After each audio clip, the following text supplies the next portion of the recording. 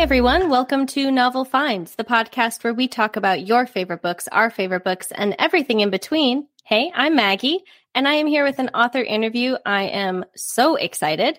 I'm here with Zoe Sivak, all about her book, Mademoiselle Revolution. I loved this book so much. It is so much fun. I love a good historical fiction, and I really love one, too, that also teaches me about the history, because I don't know much. I don't know anything until now, a little bit, about the Haitian Revolution. And the only thing I really know about any history from France is from Les Mis. So I feel like I really got a nice education from this book while also having a really good time. So thank you so much. No, you're so welcome. I thought you were going to stop with, I don't know anything. I thought you were just going to stop. And I'm like, don't, Maggie, come on. Maggie, not here. No. But I am glad because I'm very public about my desire to teach people things. I'm obnoxious in that way. I'm also transparent in that I love, when I learn something that is really resonant with me, I've got to share it. So when I learned something that I feel like was critical to my own development as a woman and as a human being, I'm like, better write a book about it. And that's what I did. And it seems to be so far a mild success. So really, I would say so. I mean, the book is genuinely incredible. I could not put it down. I'm so excited to chat more about about the book. But before we get started, Zoe, first, how are you doing? And then secondly, do you have a go-to snack or drink combination while you're writing? Oh my gosh, that is probably the best question. Not how I'm doing. That's not really, I don't really care much for that question, but the second one is great. No, the first question, I'm actually doing really well. Mildly stressed, just moved in a larger apartment. My cats are loving all the windowsills. Oh, nice. So I'm doing very well on that front. Secondly, I have several snack combinations that I find are really integral to who I am as a person. I'm a big believer in the chocolate and fruit. So ever since I was in high school, my favorite were mini M&Ms. This is not a snack. This is more of a dessert with an orange. Ooh. I found that the notes, that scene in Ratatouille, that was me. Yes. It's where they're putting two pieces in and he's having the music is playing. Yeah. He's having a mild episode. Yeah. That's me. That was me when I discovered that if you eat it with an orange, it just really enhances the flavor of the M&Ms. That and I've recently become a passionate proponent of white cheddar popcorn. But I'm a bit of a fruitivore. I eat a lot of fruit. Big fan of those $6 Rainier cherries that Trader Joe's sells. That's a personal problem that I have. I really enjoy those cherries. But those are my main snacks. Wait, that should be your podcast. Just talking about snacks. Snack finds. Excellent. Let's do it. Done. We can do little mini-sodes. We can just talk about different snacks. Or what snack pairs best with what book. Oh. I think, you know what I mean? I think that. Okay. That's actually. that is wonderful. What snack do you think pairs with your book? You're a wonderful person. So what a great question. Okay. It's a balance of what do you think pairs with the book as opposed to what would Sylvie eat. So bread would have been very expensive at this time. Expensive for what it is. Kind of consider it like gas prices. It's something that you have to buy, but it hurts. It's very, very painful when the price is out of control. So bread would have been a real challenge. I think, Sylvie has a real sweet tooth. She grew up on the island. So I would say that, your sugar always came probably with a good amount of blood in it, but she was a big fan of sweets. And so this is kind of the period where just preceding it, we got really talented with how to make sweets in the 18th century. So I would say probably a quintessential French pastry, maybe brioche. I think brioche would be a really appropriate sweet to have while reading this. But to make it a little more egalitarian, you have to drink it with red wine because anything else was considered a little too, at the time, especially in the time that Sylvie is living, vin rouge, red wine was kind of the people's drink, which I find a little funny now that it's not so much considered that anymore. No. A box Chardonnay is more the people's drink. but yeah, so I would say a nice mild red wine and a plate of brioche would probably be a good one foot in each world, a little ancien régime, a little old world, and then a little new world with the red wine. I love it. That's a perfect pairing, I would say. Thank you. Thank you. You're generous, Max. Thank you. Well, that's what I'm here for. Literally, please validate me more. Well, if you don't mind, could you give us just a brief synopsis of the book and then just a little bit about yourself as an author? So this book, probably, how would I describe this book? Obviously, the worst question. I would say that this book is about a young woman growing up in what at the time was called Saint-Domingue. It is now Haiti. And the entire island was Hispaniola. And she grew up and grows up on an indigo plantation to a slave-owning white father. And we kind of are introduced to, I think, a space that a lot of Americans who grow up only with the American form of enslavement were kind of exposed to the nuances and atrocities of race relations in that area. And so she grows up and starts to kind of recognize her own place as a mixed race woman. And as she starts to realize these things, and her brother realizing kind of these atrocities, this is as the Haitian Revolution is starting to pick up steam. And like many other white enslaving people, Sylvie and her family end up fleeing. But she is really uncomfortable now being a part of her family because the majority of her family don't really recognize the true breadth of their crimes. And she feels that she can't be a part of that anymore. And so she and her brother, the one that, well, I won't spoil it, but one of her brothers, they actually go to Paris looking for a degree of safety and security. And if anybody has any familiarity about, 18th century France, even in a broad sense, a lot of disquiet. So unfortunately, they actually end up leaving one revolution for another one. And she has to not only confront her own identity and complicity in a slave society, but she has to start to also be realizing that she becomes more critical of this more or less white revolution. And trying to, she's supporting these individuals, but she's like, you guys are kind of hypocritical. There's some complexities here. I'm not sure if I'm loving this. And she basically has to realize how far is she willing to go, not only to save her own skin, but to, I think, try to find some sense of forgiveness for herself. So that's kind of what the book is about, kind of, and kind of gay, so. And a little bit of murder. So that too, those little like asterisks at the end. Yeah, I loved it so much. I thought Sylvie's journey was just really, really incredible. Especially I felt when she was in Paris and she was really getting involved in the revolution, sort of picking up the discrepancies between like, yes, the royal family is not great, but also what they were doing was not actually helping the people. Right. Yeah. Right. And I think, again, a lot of it is me learning more from it. I was, my degree is in health sciences, but I spent a lot of time in the history department in undergrad. And, I took this wonderful French Revolution course with like a preeminent professor on the subject. And the things that were happening, I think, especially in the United States, where we also had a revolution that was, very difficult. It was not comparable. But I think that we like to kind of piggyback on revolution. It's kind of hard not to be like, vive la résistance. We romanticize revolution, I think. Especially, when we look at things like Les Mis, which was actually, that's a different revolution that happened in the 1830s and much shorter and smaller at scale. But the French Revolution was, and when I speak to French friends of mine and getting their perspective, I say this, I'm like, in the United States, it's kind of romanticized. And they kind of look at me and say, no, it's just called le terrorisme. It was terror. It was terrorism.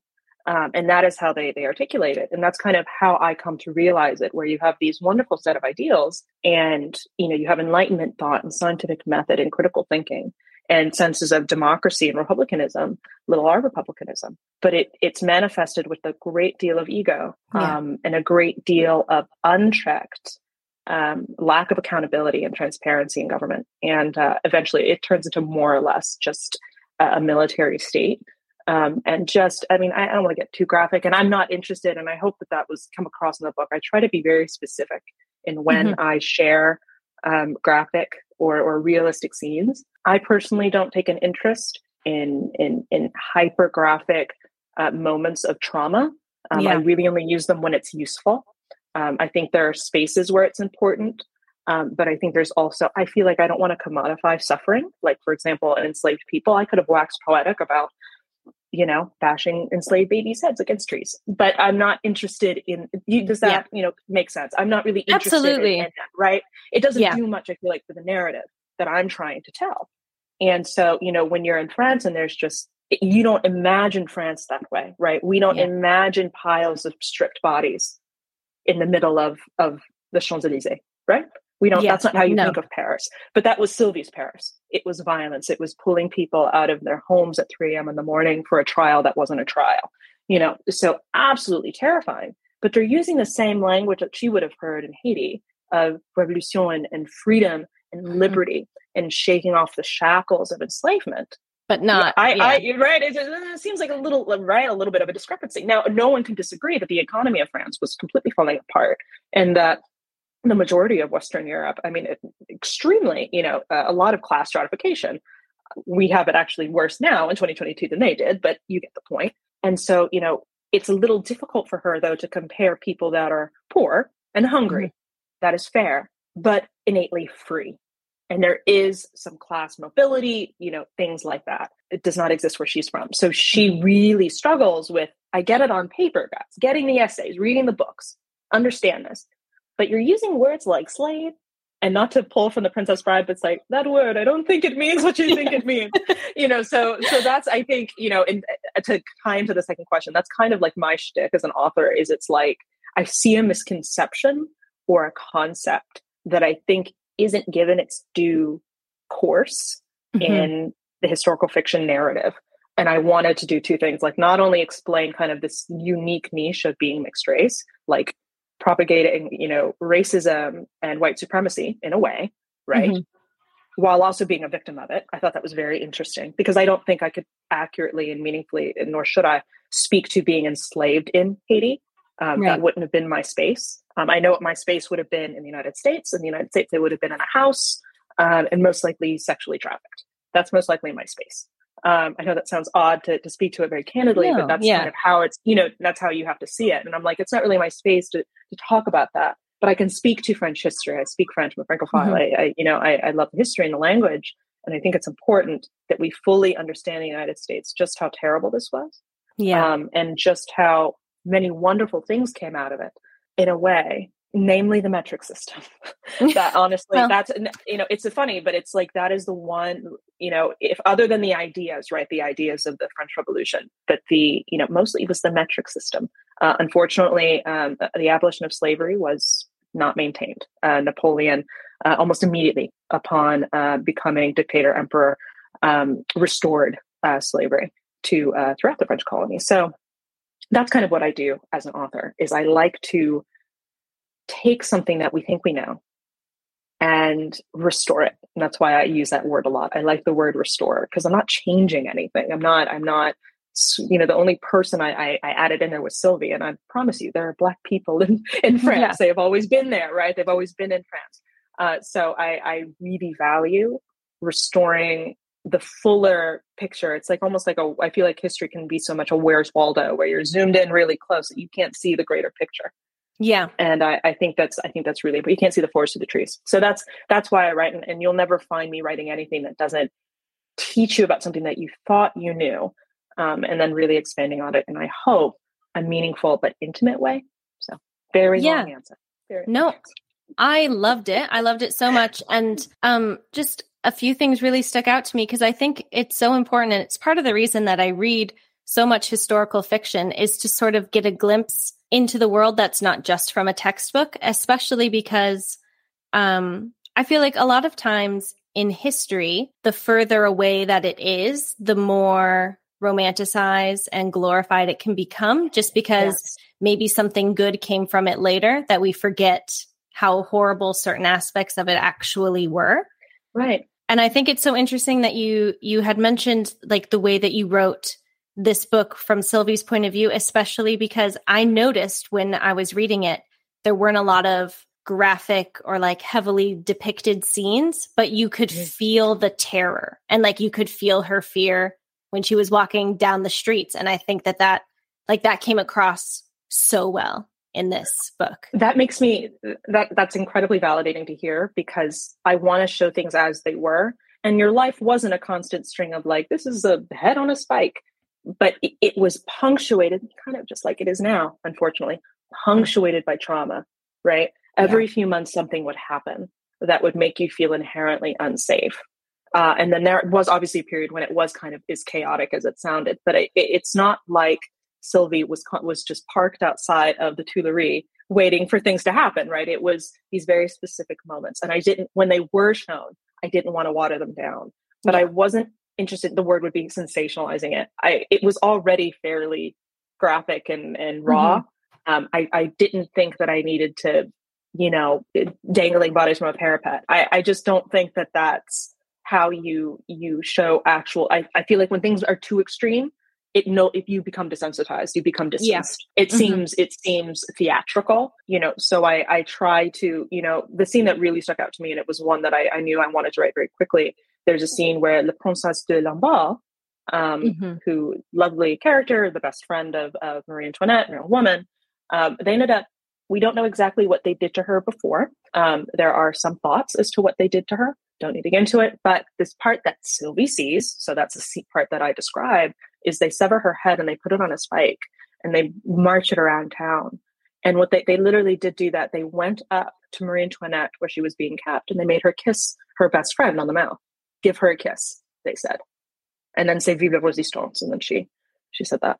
And so I had that happen to Sylvie because they were literally going around making people kiss this woman's severed foot. Like, can you understand? It's almost like, so I felt for her so much in that moment, but it's something that you can't even imagine. You can't even picture how horrifying that must have been, and how deeply unsettling, and just it's just sad. But bundled within staunch abolitionists, a staunch, sense of democracy, right? So you have this and it becomes a question that I never answer, and I do that on purpose. Not only if we're talking about the Haitian Revolution or the French Revolution, was it worth it? Was it okay? Is it justified? But I hint that is the question, right? Yeah. So you're looking at which again, I specifically leave. We leave the Haitian Revolution, so you don't see what happens to those people, the people that stayed on Haiti. It was a mass campaign of rape and pillage and murder. Full stop. Not interested in debating whether or not you're entitled to that, because I think what I normally say when people ask that question, they're like, "Well, what do you think? Because you're raping and killing and destroying all these people. Like, yeah, they owned you, but like, don't you think that's too far? Blah blah blah."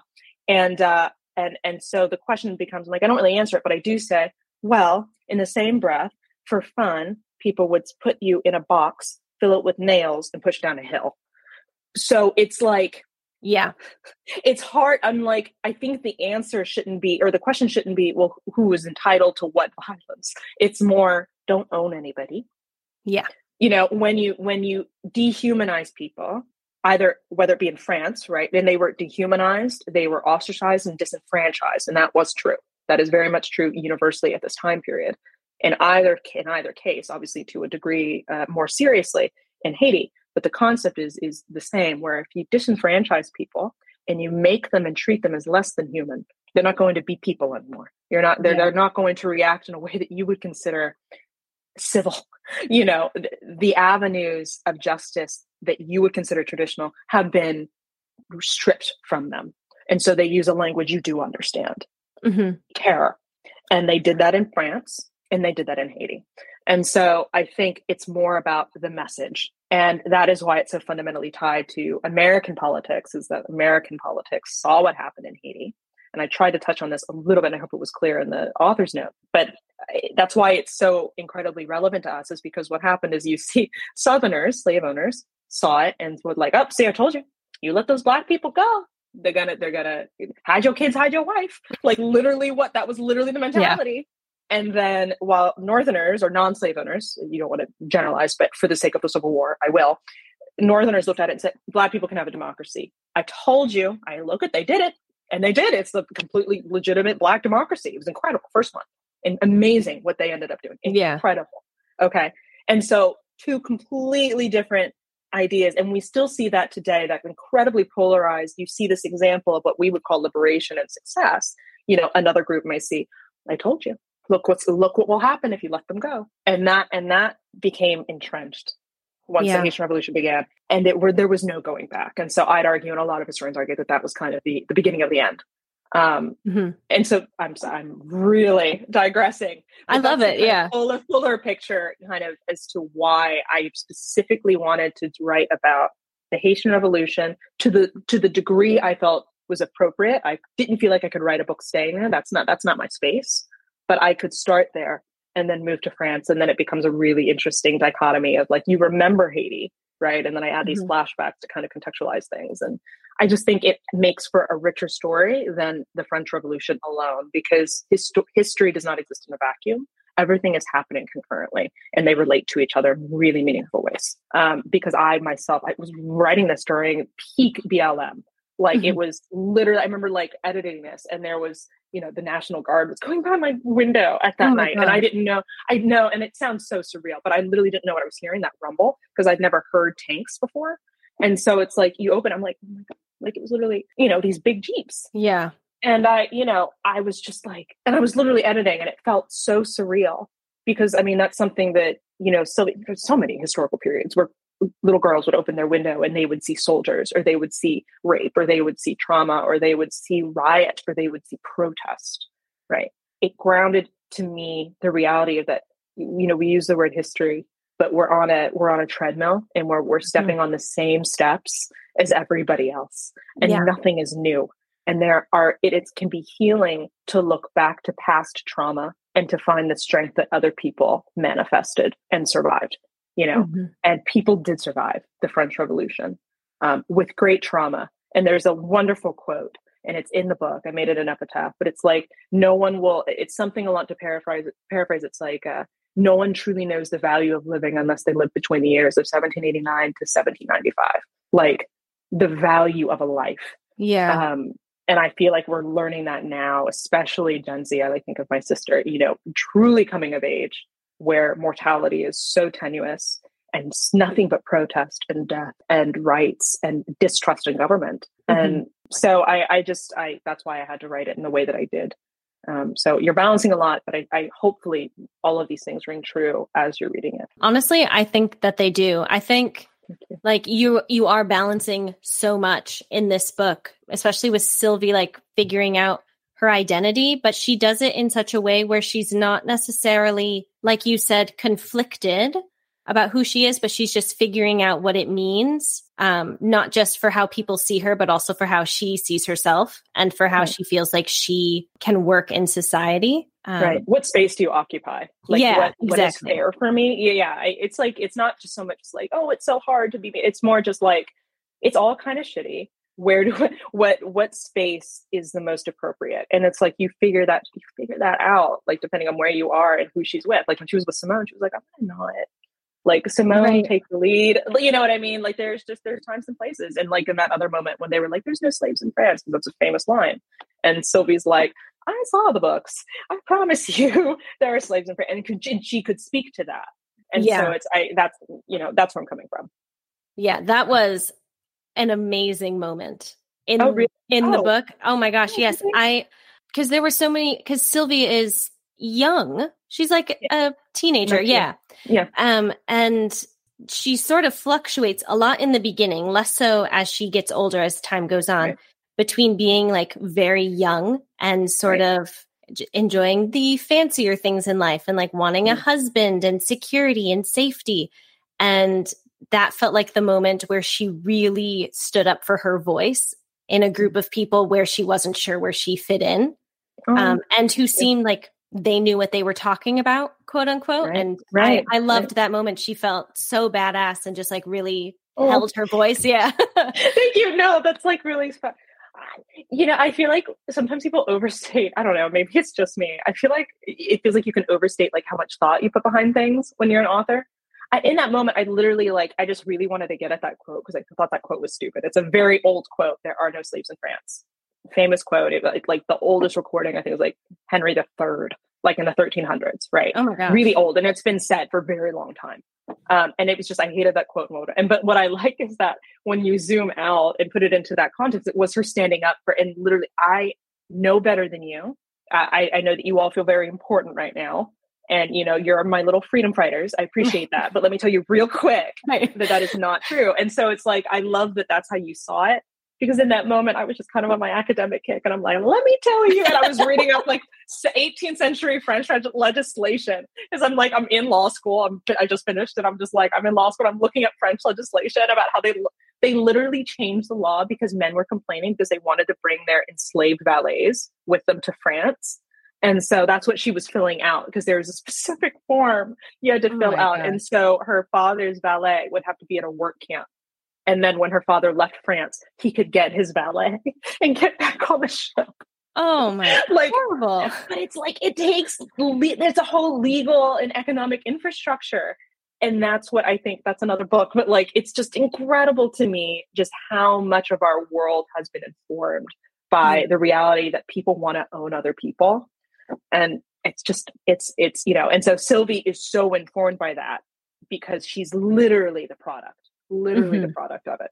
And so it's just, imagine how offensive that is, you know, these rich, you know, liberal, you know, do-gooders, you know, imagine them all in beanies, you know, and a small, you know, chin patch. But that's literally, you know, I'm as liberal as they come, but like, I can appreciate where neoliberalism really falls short. And it's like, she's there and she's just, what are you talking about? Like, you really don't know what you're talking about, and how offensive that must have felt.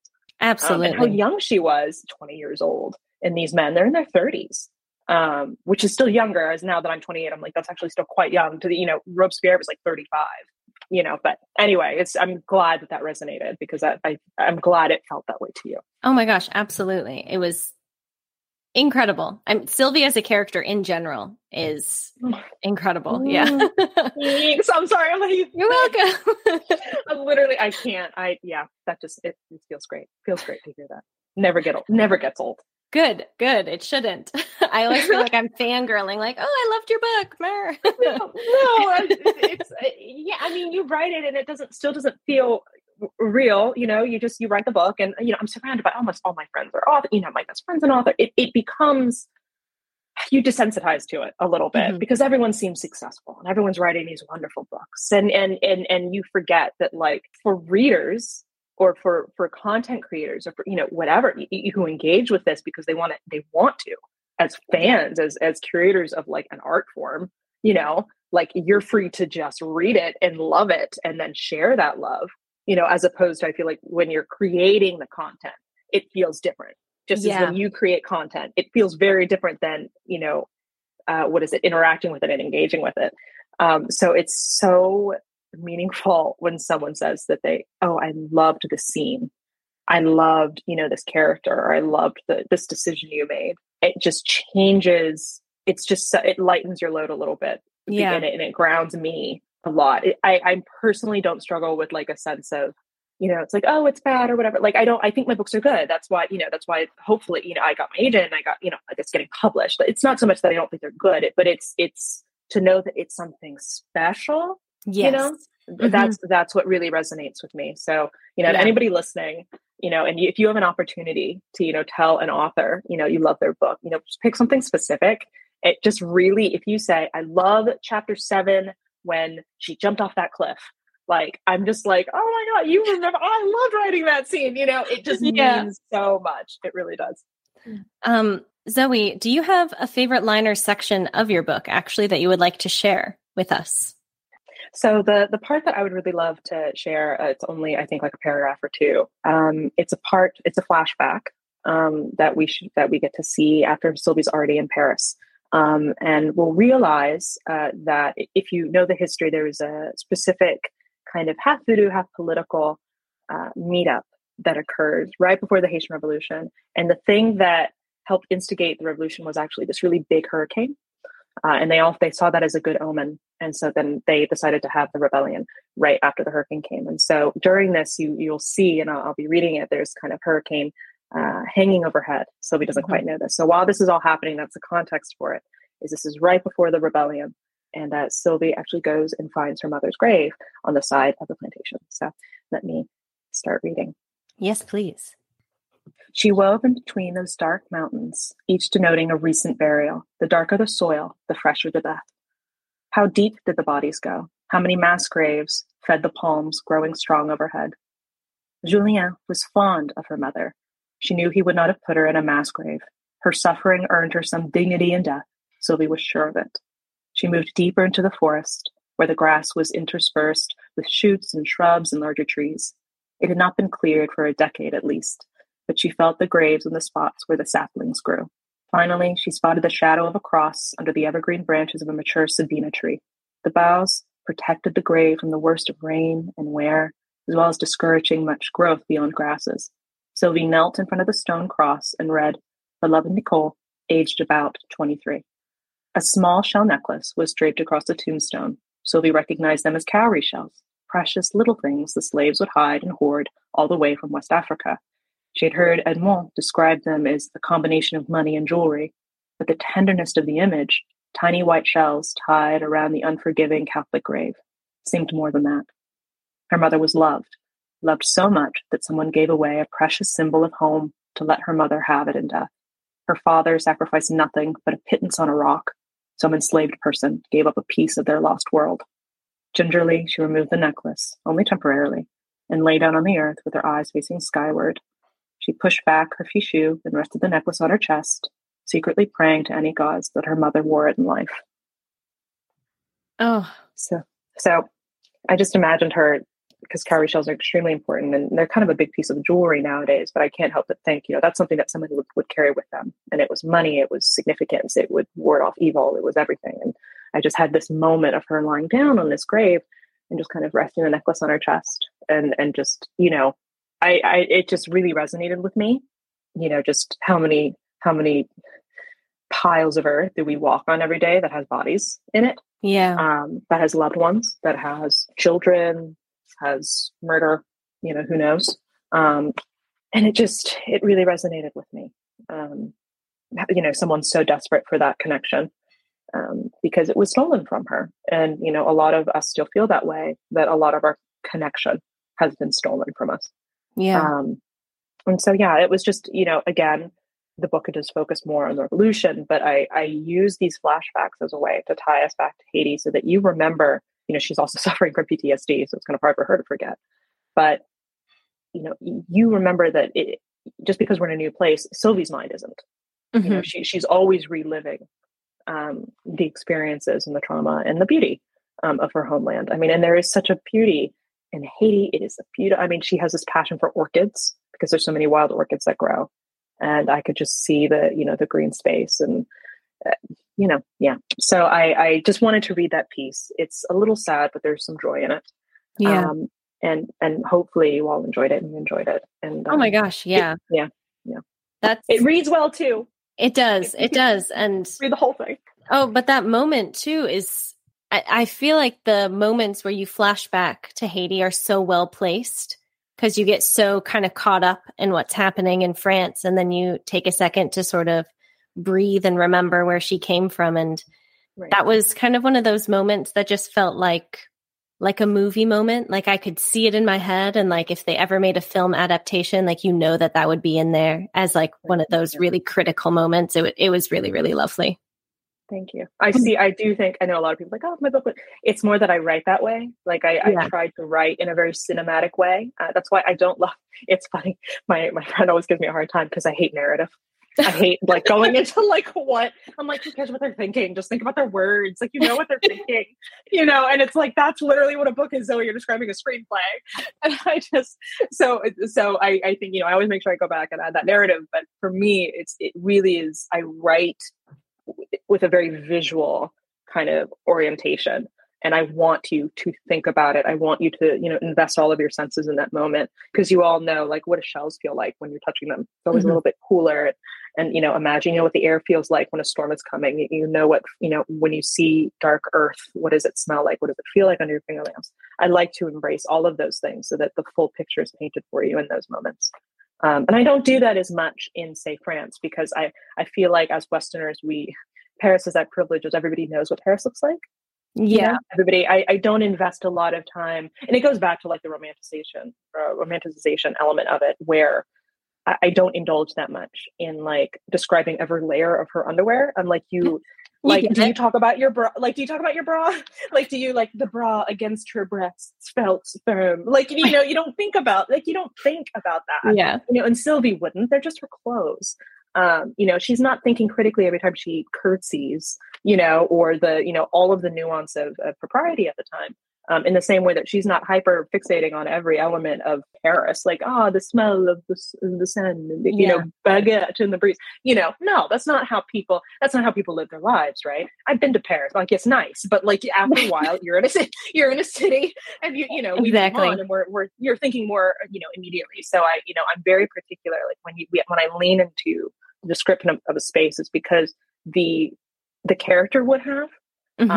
Like when she first arrived, or when she, was on her mother's grave, what would she be thinking and seeing that would mean something to her? And so I hope that the reader feels that too, and doesn't let any of those things kind of bog down the real feeling, because it doesn't matter if it was, 80 BC or 2022.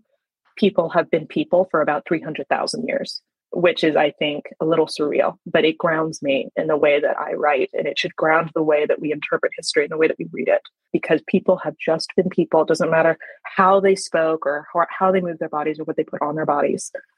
People have been biologically, physiologically the same for hundreds of thousands of years. And to treat them any differently than you would treat anyone living right now, I think does them a disservice. And distances us from them. So that's, I think, why I write the way that I do. Yeah, I think that makes sense. And it definitely shows. It just, you could see it and you could feel everything that was happening, and not in a, I don't want to say pretentious, but not in a pretentious way. I know. I can't think of the word. What you mean. Yeah. Yeah. There's high-handed. Sometimes it can be a little distanced and like not academic. That's not fair either, but it can feel almost like you're in a museum. A hyper kind of like observational as opposed to like really intimately connected. So I feel what you're saying, and that's a compliment to me. Like that's what I try to do. And there is a space now. No, don't get me wrong. There are times and spaces 100%. Where you want that book, where you want to like, but I want to know about the stays. Were they whalebone or wood? Like, you know what I mean? Like, I know that stuff and I love that stuff, but there are certain times but that's not the message, right? This book isn't vibes, which I love a book that is just vibes. But, this book is supposed to be more about like, let's talk about the murder and the social upheaval. There's a lot of other things happening. There's other things happening. No, we have that joke. It's like, there's always like, what's the plot? I'm like, no plot, just vibes. It's just aesthetics. It's just aesthetics. Politics, little romance. Yeah. Some gay stuff, a little murder. I like all of it. I love it. I love books with all of those things. So I think they're important. I'm the jack of all trades. Yeah. Do you have a favorite character in this book? And if they're different, who do you feel like is a character that you relate to the most? Okay. My favorite character is hands down is Gus. He's Augustin. He is a real guy, real person. I feel weird, like, because sometimes I want to just talk about things, and I'm like, this is all true. Like, you can look it up. I'm not spoiling it. So it's like, do I not? You know what I mean? It's happened hundreds of years ago, guys. Yeah, literally. Well, and it's like that's actually a genuine, like, professional question. Like, should I, some of these characters do end up dying. Is it a spoiler if I say that? Or is it like, how do you, because I shouldn't, and I don't make the assumption that everyone knows everything about the French Revolution. Like, why would you know who Robespierre's brother is? Like, why would you care? Unless this was your, shtick, like it is mine. Right. So it's like, I don't want to spoil it if I say such and such or so-and-so ends up, getting guillotined, but it is in fact true. Right. And, my friends, that had, read the book, their joke is always just like, I never know who's real. So I just make sure I Google all the names as they come up. So what do you think before I answer that question? Gosh, honestly, what I think is if it's not like Sylvie, her family, and like her neighbors, the female characters whose names Right, Cornelia. No, it's okay. The Duplays. I cannot pronounce. Yeah. No, the Duplays. I was always like C and L. Yeah. C and L. I love that. It's like, oh my God, you. Yeah. Oh my God. You again. You. Oh my God, you and the little one. That's so funny. I think like they're sort of the core beings in the story. So I think no spoilers on them, but anyone else who comes in and out, like, to be fair, we have had our whole lives to find out what happened to them. So what do you mean you don't have the driving urge to find out who was okay? So what I will say is I'm going to tell you, something about a historical figure in the book. So my favorite is Augustin, or I call him Gus because I like to have a slightly more approachable name. So he was established about halfway through my writing process. The book was mostly done, but I had to, I was adding more characters because I needed something. Mm-hmm. And I just originally I had this weird love triangle between him, Sylvie, and Robespierre. And I was told very fairly that it seemed a bit messy because there was then Cornelia. Sylvie is a bit, she uses sex a lot as a way to heal, and her own femininity and attractiveness as a way to make her feel better.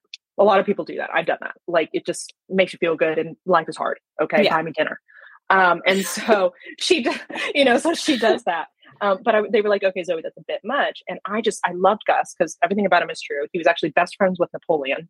Weird flex, really good friends, which I think is so cool. I mean, Napoleon's not great, but it's interesting historically. Yeah.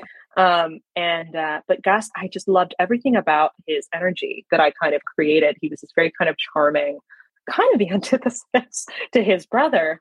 I think Gus was probably a little bit healthier because after the death of their parent, their mother, their father got like really kind of, he was a bit of a recluse and not great. And so Robespierre had to kind of step up, or Max, to differentiate. Max had to kind of step up for the family. And so, Gus didn't come into Paris until later. So he's kind of like a healthier, more charming kind of guy. And Sylvie really, really liked him. She likes his energy. But I ended up changing it. And because I don't know how to make straight characters, I was like, well, all right, he's just going to be very gay. And so it just developed this, this whole nuance of basically she's just this whole time it's just, and there's like a small moment. She's like, and why aren't you hitting on me? Like, I just want to be clear, like, why, like, I feel like this is romantic, but like, what's happening? He's just like, you're good. Your brother's great. I will throw that out there. Your brother is A+. Love him. And so I just really loved Gus's energy and how kind of loyal he was and how much clarity he has to the whole situation. Yeah. He ends up unfit. And this is true. My editor literally said, like, Zoe, I feel like that's a bit too much, unless it's true, which I don't think it is. And I was like, it is true. He jumps out of a building to commit suicide and breaks both of his legs. They drag him off and like, so sad. Okay. But love him. And then the one that I probably identify with the most, probably, I mean, for obvious reasons, Sylvie and I aren't similar in terms of personality. We're very different. Yeah. Very different. She's driven by different things. And she's much more extroverted than I am. I'm not, she wants to go out all the time and she wants these things. And she's not particularly picky. And I'm just, it's not for me. And, but obviously in our identity, obviously I used a lot of my own personal growth with her, and all of that aside, I actually really like, Cornelie. Yeah. Or Eleanor is a bit easier to say, or C for our non-French speakers, C. And I tried to make her as true to life as possible. She was indeed a painter. We have a lovely watercolor of her, of a self-portrait. That is actually not terrible. And she was with Robespierre. She was in prison. She was, all of these things. And they called her the widow Robespierre after his death. But the way that she kind of, her practicality about everything, and her high expectations for the behavior of other people, I think is very much something that sometimes to a fault, where she doesn't allow for the fact that people are people, and that, like, Sylvie is young and has gone through a lot and simply didn't have the privileges that Cornelie had.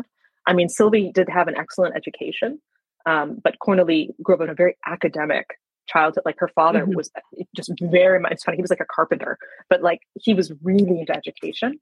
And so his kids were incredibly well informed. And Sylvie and Cornelie, she enjoys teaching Sylvie and probably infantilizes her a little bit, which is part of the issue. But Cornelie also is just very harsh with her. And that's just something as kind of my own character flaws. I can be really harsh when I think people have fallen short of what I think they should be doing. And I think we need to learn to be a little bit more generous, to be more generous with ourselves and more generous with the people that we love. And that we should always assume goodwill when people do things, within reason. But I think assuming goodwill is helpful. And Cornelie, slowly learns to be a little more generous with Sylvie and understanding her perspective and maybe why she's not so gung-ho to just be like, all right, I'm going to risk my life for this. It's like maybe, Cornelie is a little reasonable that Sylvie, after all of this, is a little reticent to just jump into not only going against Robespierre, but going against this kind of new ideology that she's trying to embrace to feel whole again. So yeah. So I would say I really identify with her. Plus she was very pretty. And I'm like, kiss. Like, I love them both together. And I literally now kiss. That's me 50% of the time while I'm writing. But yeah, so that's pretty much, I would say I love Gus and I identify most with Cornelie. She's also very similar as far as a sister is concerned. I remember that scene where she like yells at her sister. She's like, "That's very rude what you did." And like, I totally don't know my sister. And my sister's just like, and I'm just like, okay. Don't be rude. And she's just like, I'm just a baby. Don't yell at me in public. And I'm like, that's me. I'm like, you shame me, dishonor on you, dishonor on your cow. Like that's that same energy that I bring. I'm curious about the relationship between Sylvie and Cornelie. Did I say that right? Yes. Yeah, Cornelie. I loved their relationship. I thought it was so interesting. Yes. Really? I started reading it and I was like, Sylvie has a lot of conflicting feelings. And I was like, oh, okay, here we are. They're gay. I was like, what's happening here? And I love it. I was reading and I think it's really has to do with the way that they deal with one another and sort of like almost a power struggle between the two of them to sort of figure out who's right and who's wrong and who's sort of succeeding more in this rebellion and with Robespierre. That top versus bottom energy. Yeah. I don't know if I can say that on your podcast. No, it's fine. Full stop. Cornelia is top energy. 100%. But she's a soft dom. Let's call it that. Let's just say that. And Sylvie's a bit, in the bedroom, she's just like, okay, whatever you want, babe, whatever you're feeling. Anything. I'm off. Yeah, just buy me something nice. That's just kind of her energy. Sorry, go ahead. I was browsing on Goodreads about this book, and a lot of people are comparing them to Evelyn and Celia from The Seven Husbands of Evelyn Hugo. And oh my God. I don't want to just be like, they're lesbians, so they're the same, but they do have a lot of the same I get up when energy. Something's funny. I keep leaving this. I said, lesbians. Oh, lesbians. They both drive Subarus, and it's the same. It's great. But I felt like there were so many correlations because Evelyn and Sylvie are both kind of looks obsessed and like start in a certain way, and Celia and Cornelie both want something of the other that they're not getting right away. Right. And so I could see the similarities. And you want to know something? Upsets me a little bit. I'm not going to say upset. That's not fair. This was done before I read the 700. The Seven Husbands of Evelyn Hugo, and then I read it, and I was like, all right, well, same. Oh, this is very sad. I was just like, this is the same energy. And I was just like, it wowed me just how much I was saying same thing, very similar energy, I think. And I feel like you get that type of dynamic a lot. You're more likely, I feel like, to see it in men where it's like you're wanting more from them and they're not stepping up. Yeah. And so I think when you see, unless you're like, ooh, nuance, and with men, I'm like, oh, they're just trash. Like, that's okay. Par for the course.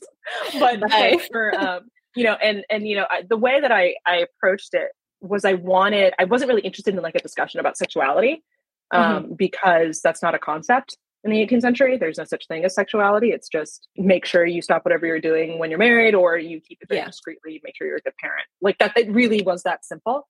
or it was a joke, like there's lots of jokes about, Marie Antoinette, performing cunnilingus on the Princesse de Lamballe in caricature, like satire. Like that's just kind of it's hard, I think, especially for a modern audience, like that the idea of sexuality did not exist. So how can they so I find it difficult to inject modern ideas of like conflict and sexual identity. I'm not interested in doing that. That's something else you'll never see in my books.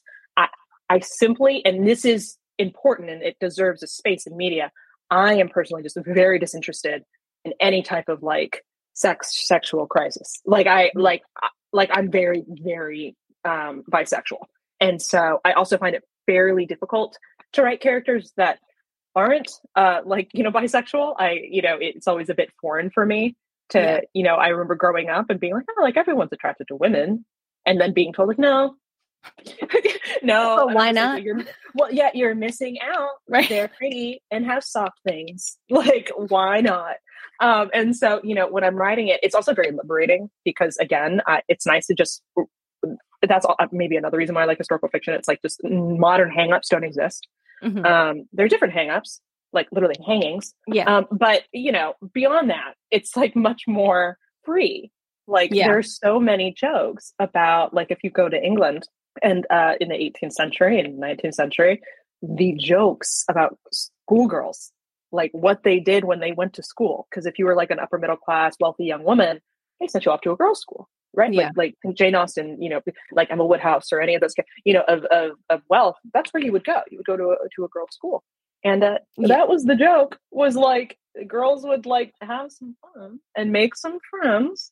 And then once you married, you're supposed to sever it. Right. That was the way it worked. And so I'm really emphatic about not injecting the modern framework of sex and sexuality onto the past. I think there is a space for it. Just like the concept of, being anti-racist is all throughout the book. I'm never going to call it that. That wasn't, that concept didn't come up until 50. Like I'm not going to inject it, but the ideology behind it is very much present.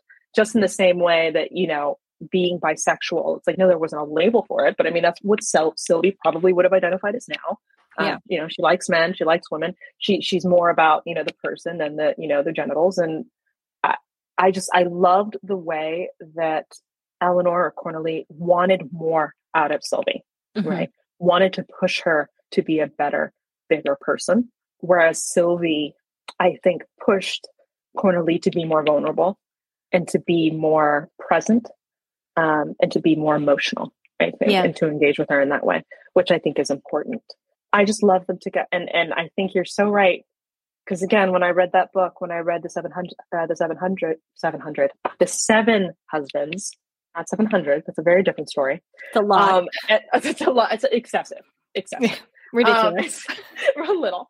But and I had the same kind of reaction, and I didn't know that people were also identifying it. But it, I think that's a good thing, because again, I think it shows just the continuity of like relationships and how people are fundamentally the same. It doesn't matter what the way you articulated, I think it was perfect. It was just like, you love each other, but like one person wants something from you that you're not willing to give for whatever reason. And it's becoming an obstacle. And you're holding us back.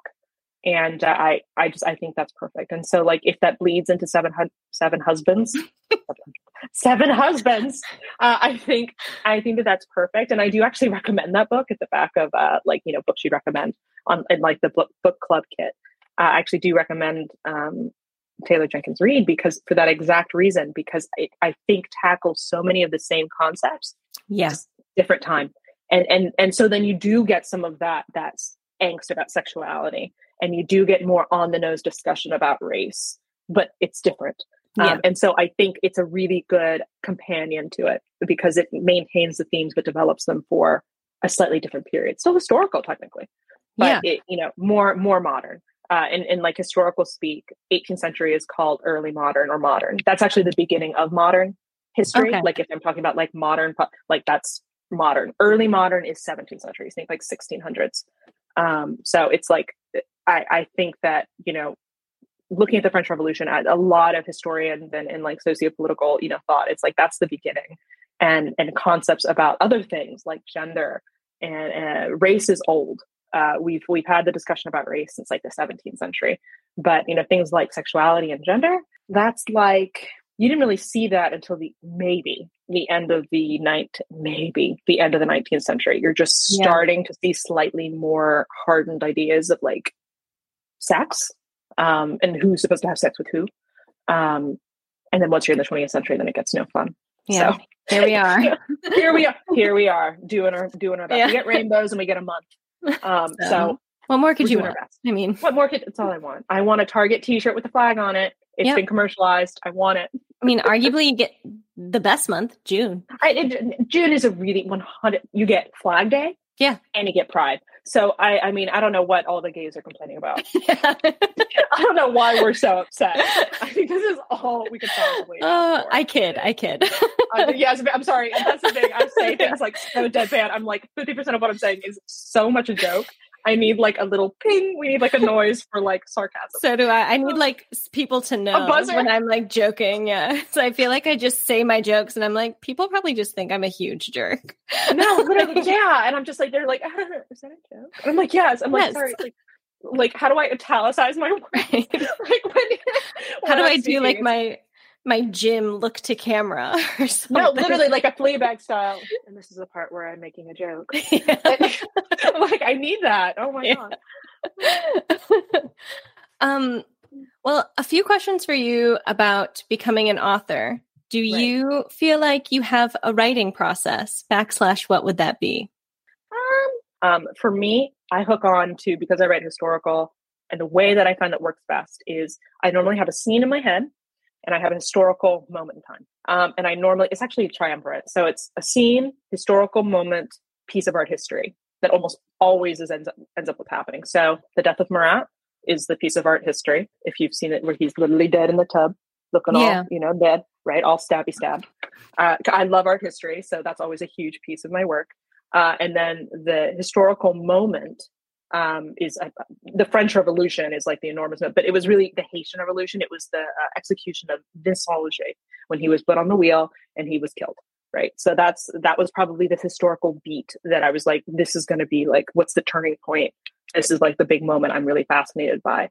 And then the scene that I had in my head, I would say that the scene that I really just, it resonated with me so much was so you're on when I was reading about the Tuileries, the storming of the Tuileries, and all of these Swiss guards, they're like not the Vatican ones, the Tuileries ones. Right. And they were all slaughtered. Like, and they were young guys. Like they were just, it was really bad. And they were all dead. And so just the vision of like these men just kind of like just strewn across those steps, falling for a monarchy that's no more. And so kind of all of those things I ended up kind of aligning into making a story. And so I would say generally those are the three pieces that are part of my process is, vibes, which is the the art history. Yeah. And then the historical beat that I'm like, this is a really big deal for me that I want to make sure I represent. And that's the execution. And then, what is a scene that like, I feel like is really quintessential.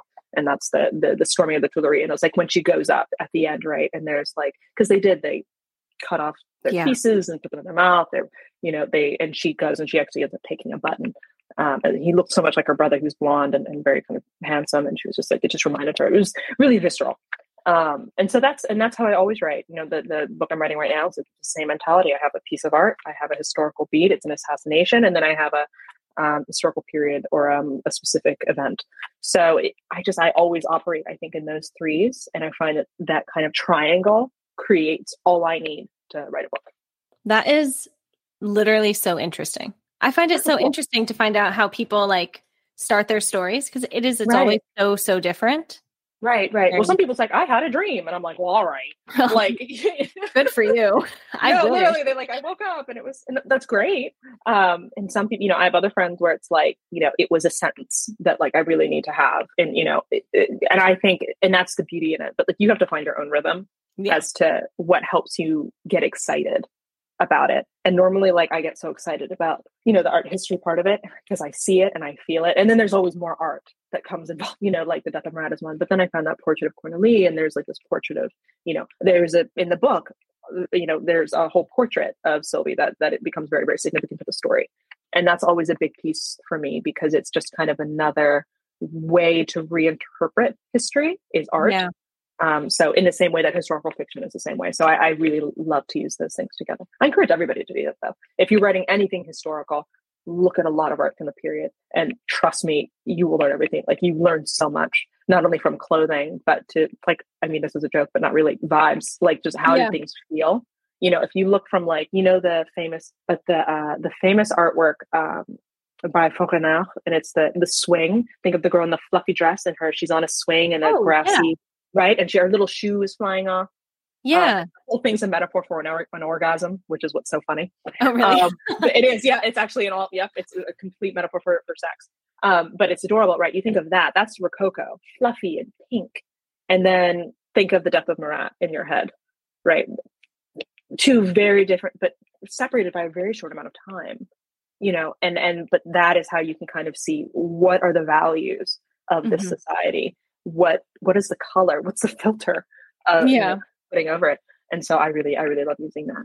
Yeah. Oh, that's so smart. That's so smart. I think it's so important to, like, really figure out what works for you. Like, as an artist, I'm in a screenwriting course right now. I'm getting my master's, and congratulations. Oh, thank you. Yeah. Thank you.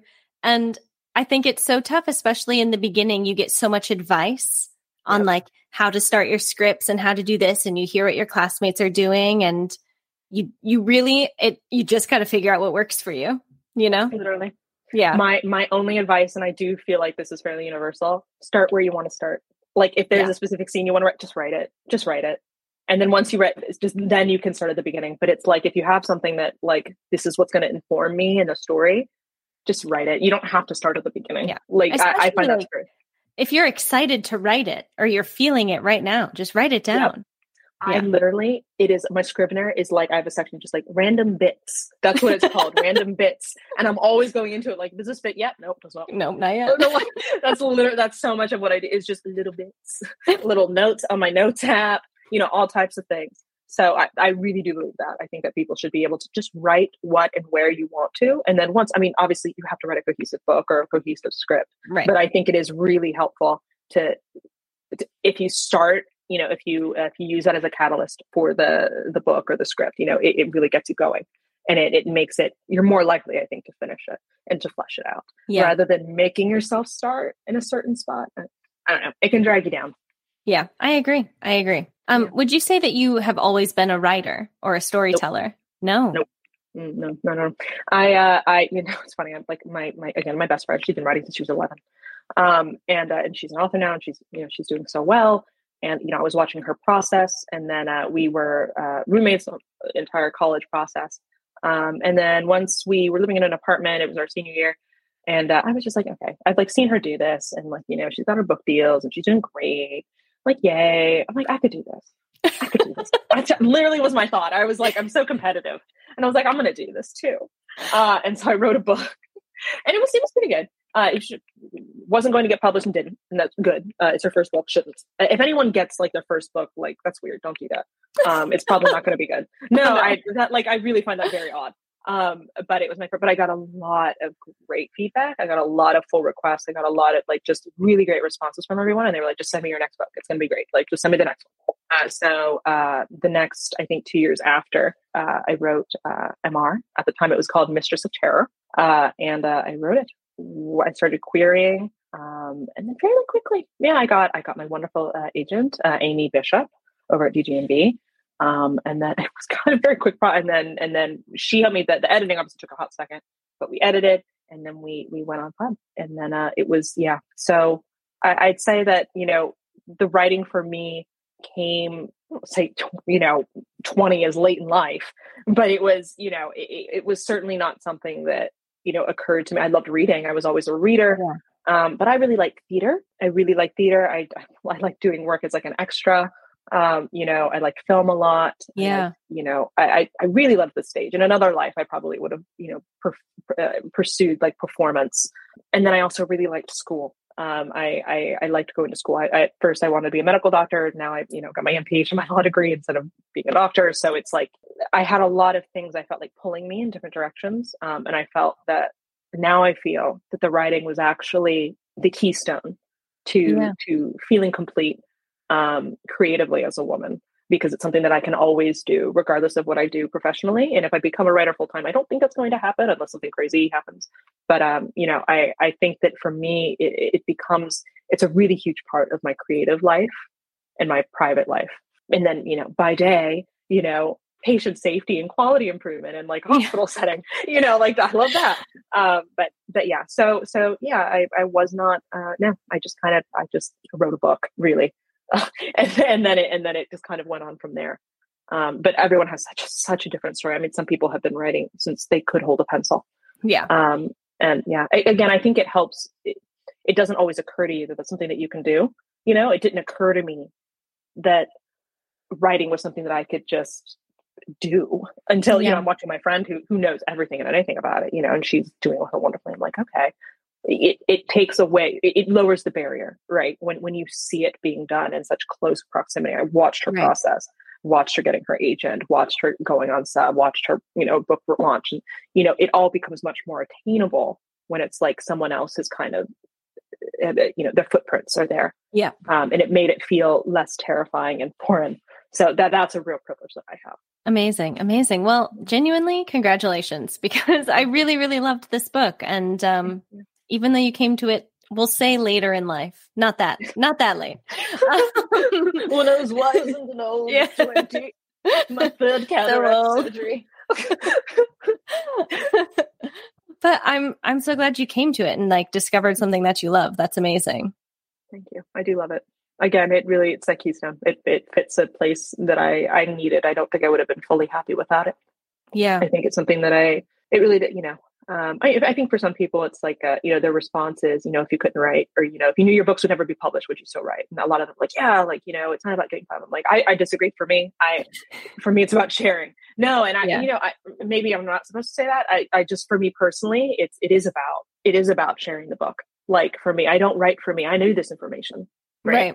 But I wanted other people to learn it and to hear and to feel it in the way that I wanted to package it, because I think it's important and it's worth sharing. I think that's fair to say. Like, I'm writing scripts and I'm not just writing them for myself because what a waste. Like, I would like them to be made. I thought you were going to be so gentle. I was like, yeah, no, like I understand people. You're like, no, like what a waste. All of this talent. Like I have to. I'm a genius. But it's like if you have a talent, like if you have a real talent, and it's like I want to add, not to sound pretentious, but like you want to add it to like the greater lexicon of creative work. Like, isn't that the point? Like you want longevity, you want a legacy, and to be a part of that. I think a part of that greater pool of talent and art, like that's the, not that doing it privately means it loses meaning. That's not what it means at all. No, it's definitely just, I not. think, what does it have? What drives you? And for some people, it's the act of writing drives them. For me, it's not the act of writing. That's homework. It's not like I'm having fun. I know that sounds sort of, I'm not having fun. Like I love writing, 15,000 words. Like, no, like I want to just like, let me just talk to you about it. Like you don't, but we do it because you want the finished product. Yeah. And you know what it can be. So you put in the work and you do it.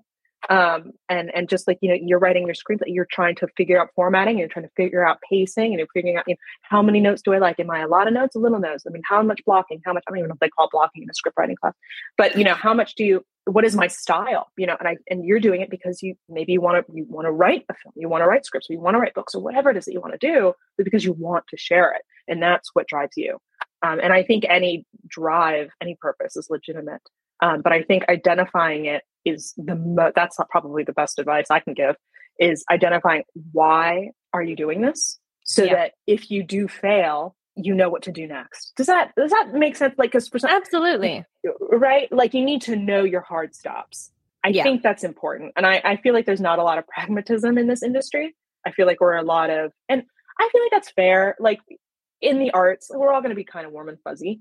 Yeah. And maybe because I'm not originally from this industry, that's why I'm a little bit more like, but I would say knowing like, you know what, this hasn't worked. I've been doing this for about 5 years. What's important to me? Is it getting it published or writing? It's probably the writing. So I'm just going to keep writing. Maybe I'll come back to querying later. Maybe, who knows? But right now I'm not going to focus on that. It's just making me bummed, or You're like, this isn't working. I need to scrap this, try a new book. Or is it my writing? Maybe it's my writing. Nope. Okay, it's the book. And then you write a new one and you try again. So I think that's it's kind of where I'm coming from. It's like, if you don't understand kind of what drives you and why, you can sometimes end up wasting a lot of your energy in spaces that you shouldn't be. And I don't want that for people. I don't want people to, what if I was so obsessed with my first book, I mean, I would still, and it's perfect. It was not perfect. Yeah. Maggie. This is the secret, is that it wasn't. It had no plot. That book was all vibes. It was so good and it was well written, but that was the issue. They were all like, that's pretty much what they were saying. It's like, the writing is so great. I can tell you're going to be talented, but like, how do you gently say, what's the plot? Right. Like, and this stuff would happen. You can't, like, stuff would happen, but it's more like the character was just like, I'm watching this cool thing. It wasn't plot. And so I had to learn, and I went back and I'm like, this is what's important to me, is getting published. So I was like, it was fine for me to scrap a book. It's whatever. Yeah. I'll write a new one. And that's what I did. And it worked. I was fortunate in that it did work for me. So I guess that's how I feel. I hope it's digestible and it's coming from like a good place when I say it. Because I don't think there's anything wrong with that, because in general, I'll probably always find a way to be creative or a writer in some capacity, but I'm not going to put in the amount of work that I currently put into scripts if I know they're not going to get made, because it just doesn't make any sense to me to do that. To you. And that's what I'm getting at. That's what I'm getting at. And I'm glad, having that type of self-awareness, I think you cannot survive in any creative industry without self-awareness, whether it's visual, performance, written, it doesn't matter what it is. If you don't have the ability, you don't have that perspective to be able to stand back and look at yourself and be like, girl, this is not working for you. You need to do something else. And I'm like, it's just, some people are happy doing the opposite. Just keep investing all that energy until maybe, people do this for like 20, 30 years. And I'm like, that works for them. Like that works for them. And if it doesn't work for you, then you have to find another, just like you said, we would find ways to be creative in some meaningful way. Because like you're writing, and let me take a shot in the dark and say that you're a talented writer. That's very sweet of you. Thank you. Yeah, I have no idea. But I'm going to say you are a talented writer. And I'm going to say that, you are still acting in a really creative capacity by inviting me into this space and like talking to me in a really engaged way and talking about, it's still, I feel like, in the same space. And like, I feel like I'm hoping this still taps into those creative elements for you. And you're engaging with a community that is very happy to have you. Yeah. So I think that you have to find a niche, and you have to find what's going to work with you in a sustained way, or else you're going to burn out and then nobody's winning. Yeah, I completely agree. You got to do what's best for you. So yeah. And you know what's best for me, Maggie? What? Pre-ordering my book. Yeah. That was beautiful. Okay, everyone. If you are interested in purchasing Mademoiselle Revolution, which FYI, you definitely should. Even if you are new to the historical fiction genre, I think this is a great book to sort of dip your toes into it, because you learn so much, and it's so like easily digestible and so much fun. So much fun. You'll just eat it up. Sorry, I said like that. Brioche. Yeah, like brioche. I will leave a link in the episode description for those of you who are interested in the book. Click on the link and give it an order. 10 out of 10 recommend. At least me and Zoe. 2 out of 2 recommend. Yes. 2 out of 2 dentists recommend. For sensitive gums, Mademoiselle Revolution. It's supposed to be serious. We're serious on this. We're serious. I'm a serious podcaster. So serious. All right. Literature. Well, Zoe, final question. What is your all-time favorite book? You know what? I'm going to be real honest with you. My favorite book is Pillows of the Earth by Ken Follett. I actually know that one. Yes. Oh my God. It's so nice. Sometimes people tell me books and I'm like, oh no. Really esoteric. And I'm just like, I don't know, man. Like, I don't. If it's not in the checkout line of a food line, I don't read it. Like, I don't know. If it's not at the airport, I've never heard of it. If it doesn't say James Patterson on the cover, I don't fucking know. I don't know what it is. Try again. but I started that. My mom got me that book when I was 12 years old. And or maybe my 13th birthday. We had no money.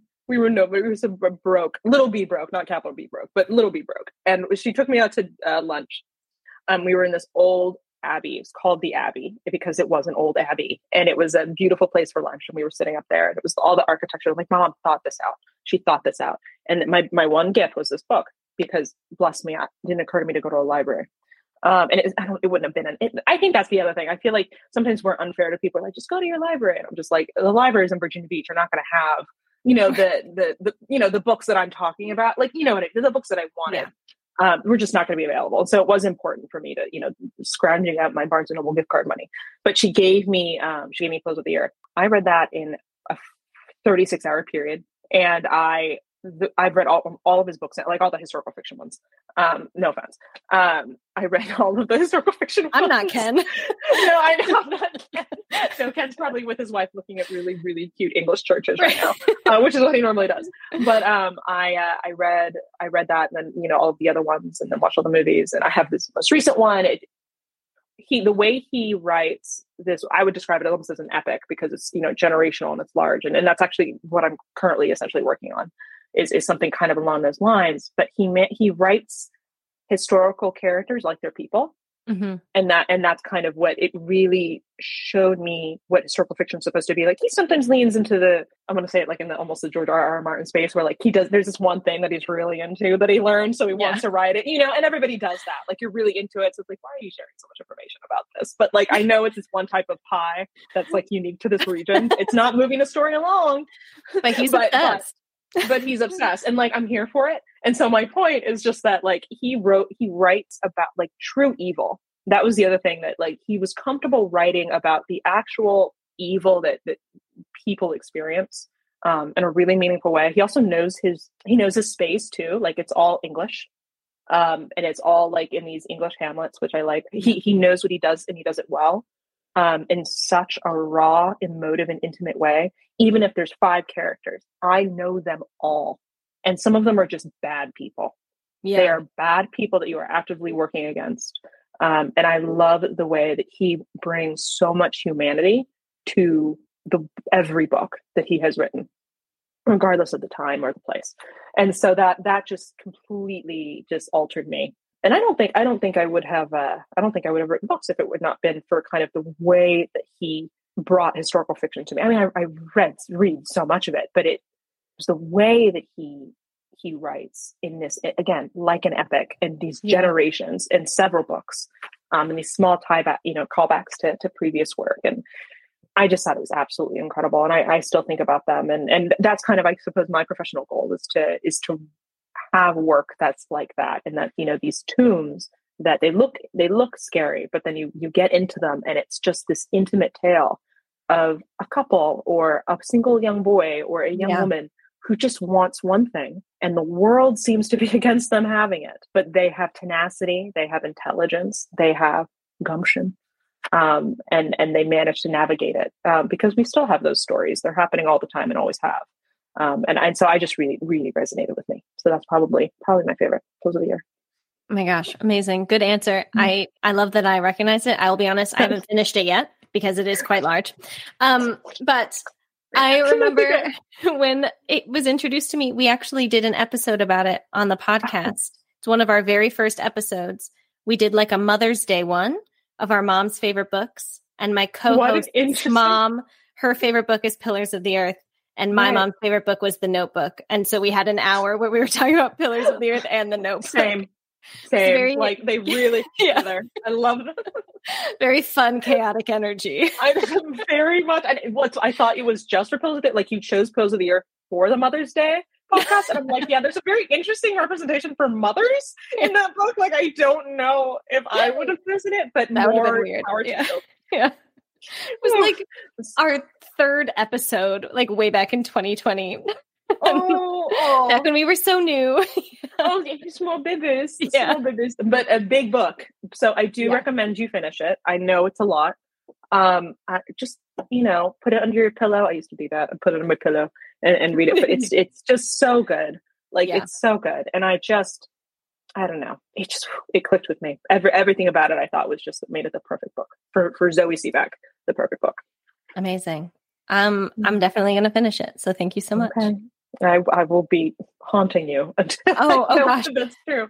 Just sending me messages once a week. Literally. Did you finish it? Mm-hmm. Did you finish Yes, it? Zoe, Did you love okay. it? So like, like how about those buttresses? That's what I mean. Like, he wouldn't stop with like, I mean, I know the whole thing is about architecture. Like, I get it, but I was just the thing. I was like really talking about like, I really understand a buttress. Right. Like, I really like. I feel I didn't ask for this, but I know a lot. Now you know.